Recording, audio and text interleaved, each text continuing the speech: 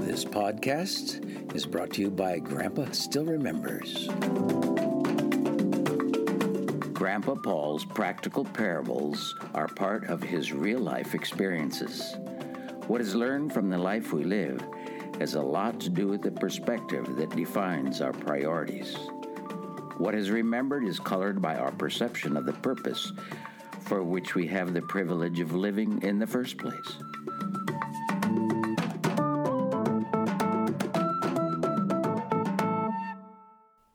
Grandpa Paul's practical parables are part of his real-life experiences. What is learned from the life we live has a lot to do with the perspective that defines our priorities. What is remembered is colored by our perception of the purpose for which we have the privilege of living in the first place. What is your life? It is a mist that appears for a moment and then vanishes away. There are those who live as if life's focus is to prepare them for retirement. There are government plans to build up retirement funds, even in Zaire, where Grandpa lived and worked for many years, though he never paid into the SNSS accounts established by the government there. I was, however, accused of being the cause of the death of one of my retired employees. His name was Ebeli. Last week, Ebeli's story ended with him happily retired as far as I was concerned. It was the government's business to care for him through their INSS program. I had paid his wages and made the INSS contributions as required. The papers had been properly submitted.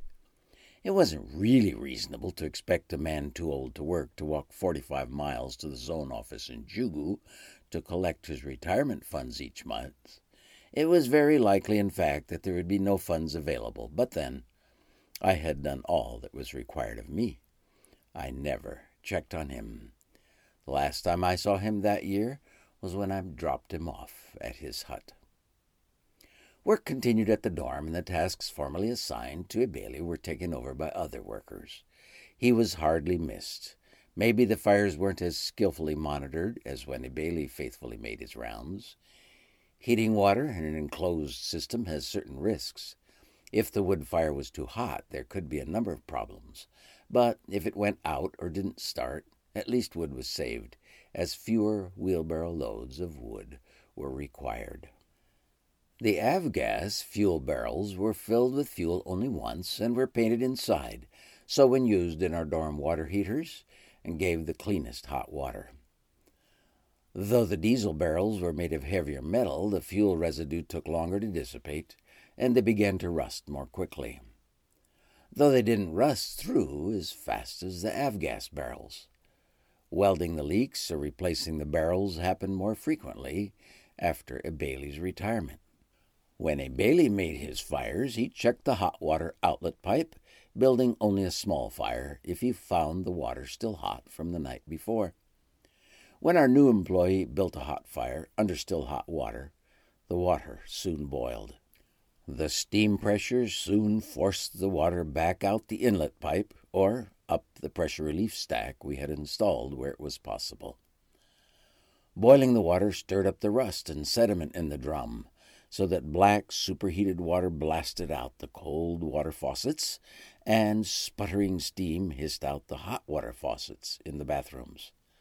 The boiling water, forced back into the hard plastic incoming plumbing, softened the pipes, causing them to sag and glue joints to separate.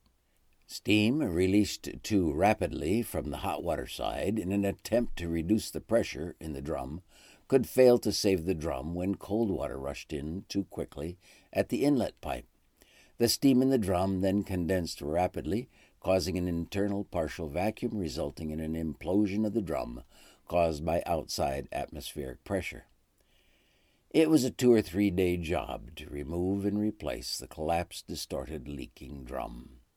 I don't recall any imploded drums when Ebeli was tending the fires. Sometime later, word got to Stanley Klein that Ebeli wasn't doing very well in his retirement, so he and his driver Richard went to his village to visit him. Caring for old people who are no longer useful in the village was not a high priority. On a good day, they would be found sitting on a low stool in the sun outside their hut. They probably needed help to get back inside when it rained, and again at nightfall. Theirs was a single daily meal of ugali, the cheapest, most basic food available. It is a stiff, starchy, malleable mass of dough made by cooking powdered muhogo root and white cornmeal in water. The leaves from the same muhogo plant, pounded to a soft mush, provided some greens. A sweet potato and some sugarless tea may have been the only other food that day. They found Ebeli and his wife sitting outside in the sun. I'm sure Ebeli greeted them and smiled, but the large, open, draining tropical ulcer on Ebeli's leg was the first thing that caught their attention. The leafy weed he was using as a whisk had very little effect on keeping the persistent flies away from the thick, pale, oozing liquid that came from the depths of the sore. With no nutritious food, only limited hygiene, and the lack of any medical care, he clearly needed urgent attention at the mission hospital. For the family to take old Ebeli to the hospital, tied on the back of a bicycle, was an option, but paying for the medicine and the services was not possible, nor was it possible for the family to improve his diet. Stanley Klein and his driver Richard took Ebeli to the hospital where his ulcer was properly treated. He needed to come back to have the sore flushed out and cleaned daily, then medicated and rewrapped with new dressings. He also needed a healthy diet, including protein, vitamins, and minerals. The family of the patients were expected to supply the food. The Kleins decided to help him. Since they took their meals with us in the Radio Academy dorm, and there was often food remaining that was shared with the workers, they could have some of that. The Kleins also saved some milk to give to Ebeli, along with a share of the leftover food set aside for the staff. They delivered his meals and took care of his transport to and from the hospital. The ulcer gradually healed, the rotted flesh being replaced by new muscle, and Ebeli was eventually able to walk again. As an old friend, he just showed up one day in the dorm kitchen and joined the workers when it was time to check for leftover food after the meals. He was clearly welcomed, joining in whatever was going on at the time. Shelling peas, for example. The peas came directly from the local gardeners, who brought all of our fresh vegetables right to the door, and often there were some of them in the kitchen shelling peas as well. The talk among the men as they worked must have been a welcome change from sitting in the sun.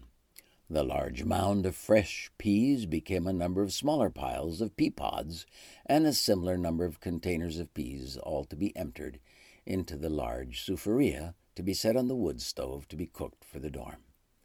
The pods filled 2 buckets.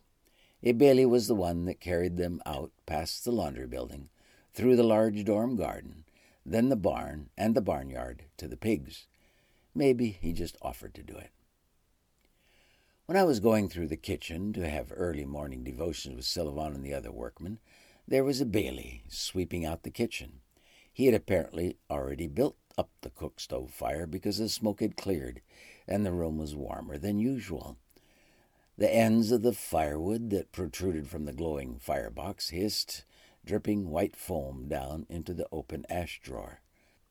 The tied chickens, purchased earlier for the noon meal, seemed comfortable where they huddled together under the big wood table below the windows. Still sweeping, Ebeli responded to my greeting with a smile as he looked up sideways from his bent position.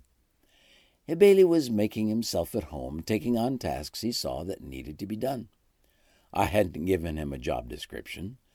Others were making the hot water fires and cleaning the dorms, so he began to find things to do to help in the kitchen area. Officially, Ebeli was retired, but his life now had new meaning. Ebeli's hair was turning white. The workmen began calling him Kenyatta, the only other white-haired black man they knew about.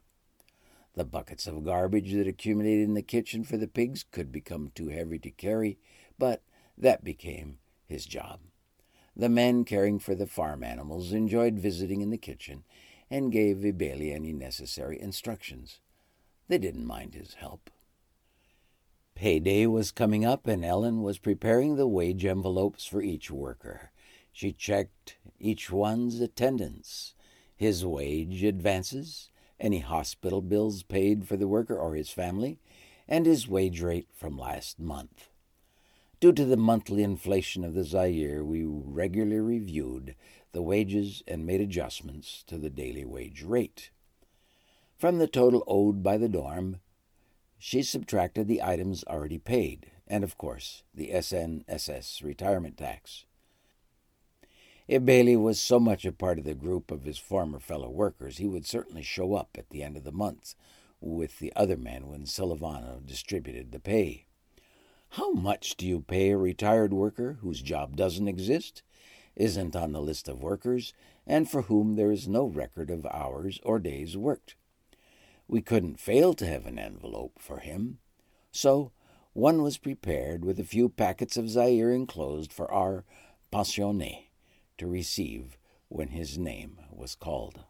I brought Silvano the envelopes standing like files in the open wooden box we had made to keep them in order.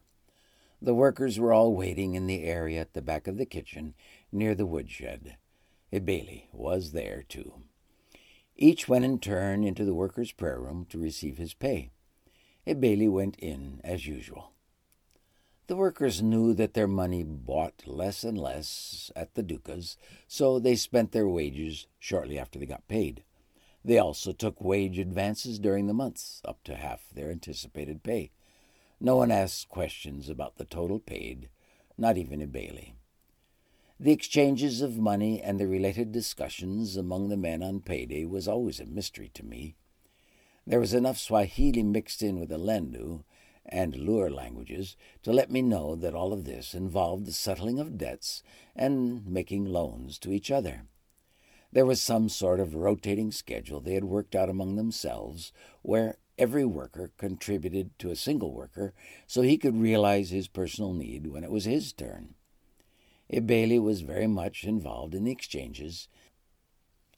The school vacation month was in 2 weeks, and everybody's work schedule would change when all the dorm kids went home, and the kitchen was closed. Ebeli's source of food would be gone, and there would be no need to clean the kitchen and build up the cook-fire stove. There would be no garbage to take to the pigs. Ebeli could go back to retirement at his village. School closed. The dorms were quiet. The kitchen stove was out, and there was no food preparation.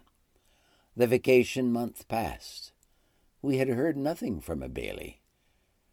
I was headed over to join the morning devotions with the workers and saw smoke from the poorly tended cook stove fire drifting up like mist from under the eaves of the building. The cookhouse floor hadn't been swept. Days-old accumulated garbage nearly filled the buckets waiting to be taken to the pigs. In the smoke-filled kitchen, flies could be seen clustering around a damp spot in a patch of sunlight on the big wood table, flying up and then immediately returning every time the screen door slammed. Across the empty cookhouse, the night guard's chipped enamel tin cup waited to be washed. The damp spot must have been from the guard's cup resting there when he built the fire. There must have been some sugar in his tea. No one had tended the fire, swept the floor, taken the garbage to the pigs, cleaned the tables, or washed the cup. "Where's Ebeli?" "You killed him," Jabba replied. "You didn't give him anything to do."